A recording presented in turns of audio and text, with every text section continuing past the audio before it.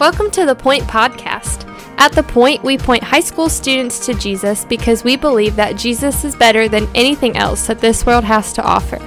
We hope that this podcast is an encouragement to you in your walk with Christ, but that it does not replace the time you're already spending with the Lord.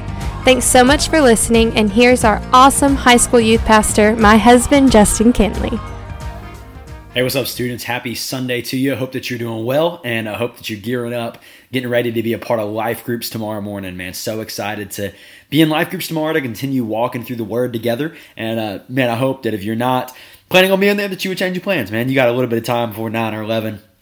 Hope that you'll join us there, and man, can't wait to see you. But today, we're continuing to walk through in the podcast through the book of 1 Samuel, and we're in 1 Samuel chapter 11. And I gotta say, just to be honest with us completely together, it's kind of frustrating reading through this part of 1 Samuel because Saul starts off so promising.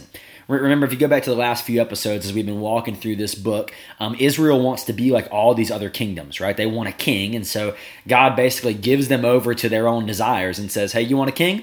Here you go. This is the king that you're going to get. And so they get Saul as a king, and he starts off so good. We talked about this yesterday, and this is another example where Saul starts off really well. There's a guy named Nahash who's an Ammonite. He's a part of the Ammonite people, and he besieges this place called Jabesh Gilead. He takes these people under siege and is going to come and wipe them all out.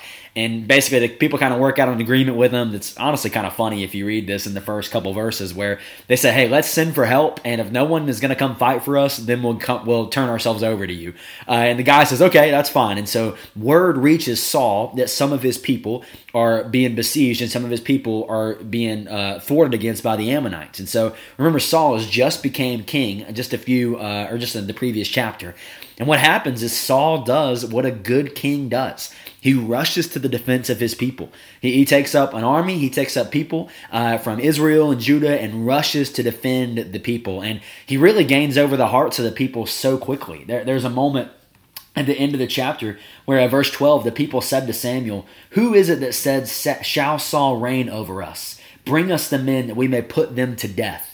They basically are sitting there saying, they're like, hey, who was it that said Saul couldn't be king? Like, those people are crazy. Let's find those people and put them to death. Like, Saul literally wins over the heart of the people here. And listen to what Saul says. He hears this being said. And in verse 13, Saul says, "Not a man shall be put to death this day, for today the Lord has worked salvation in Israel." I mean, this is an incredible response. I mean, it's a response of a guy who's just become king. He wins his first battle, and he takes no credit for himself. He praises God for it. Like, this is the battle belongs to the Lord, right? This is the Lord's battle that he just won, so don't give me credit for it. And it's a great start, but what did we talk about yesterday? It's frustrating reading this book because we know that Saul's demise is going to come. We know that Saul starts off really well, but he doesn't finish well. And I think there's something that we're going to see throughout the book of 1 Samuel and even in 2 Samuel and 1 and 2 Kings, is it leaves us longing for a better leader. It leaves us longing for someone, because even when you think about King David was an incredible king. He was one that the people would always look to for years and years and years. But man, if David is your hero, you get really disappointed when you read about how he commits adultery with Bathsheba and kills Bathsheba's husband later on in 2 Samuel. Like, if David is the hero of the Bible for you, you get really disappointed because David has some major downfalls. And as we read through these kings, we're reading through a moment right now where we're like, man, this is a great moment for Saul, but he's going to have downfalls later. And really what this book leaves us longing for is it leaves us longing for a better king. It leaves us longing for a king who doesn't have downfalls. It leaves us longing for a king who is going to reign victorious and reign justly and reign rightly and not have any major character flaws within him. And you might be like, Justin, is that even possible? Like, we look at politicians, we look at, all these earthly rulers, and that seems like it's something that's impossible and something that we're never going to achieve. But the good news is that we have a king named Jesus.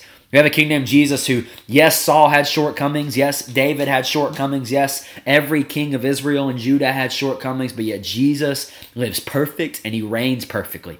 And so this book really leaves us longing to see the true King of Kings and Lord of Lords. Saul just leaves us longing for more. And so it's an interesting story here, a cool story. It's another reminder that Saul started really well, but as we're going to see in the next few chapters, Saul's downfall comes fairly quickly because he gets his eyes off of Jesus, he gets his eyes off of God.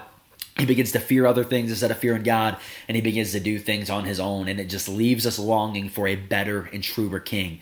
And praise God that we have that in Jesus. So, man, I love you, and I hope to see you in life groups today. Sorry this was not on Instagram for you people that normally watch Instagram, but we'll be back on there tomorrow. And, man, can't wait to see you in life groups today, and looking forward to this Wednesday night with you as well. We love you. We'll see you soon. Thanks so much for listening. The Point is a ministry of First Baptist Church Indian Trail for high school students. We offer life groups every Sunday morning at 8, 9:30, and 11 o'clock, and we meet on Wednesday nights at 6:15. For more information, you can go to our church's website at fbcit.org.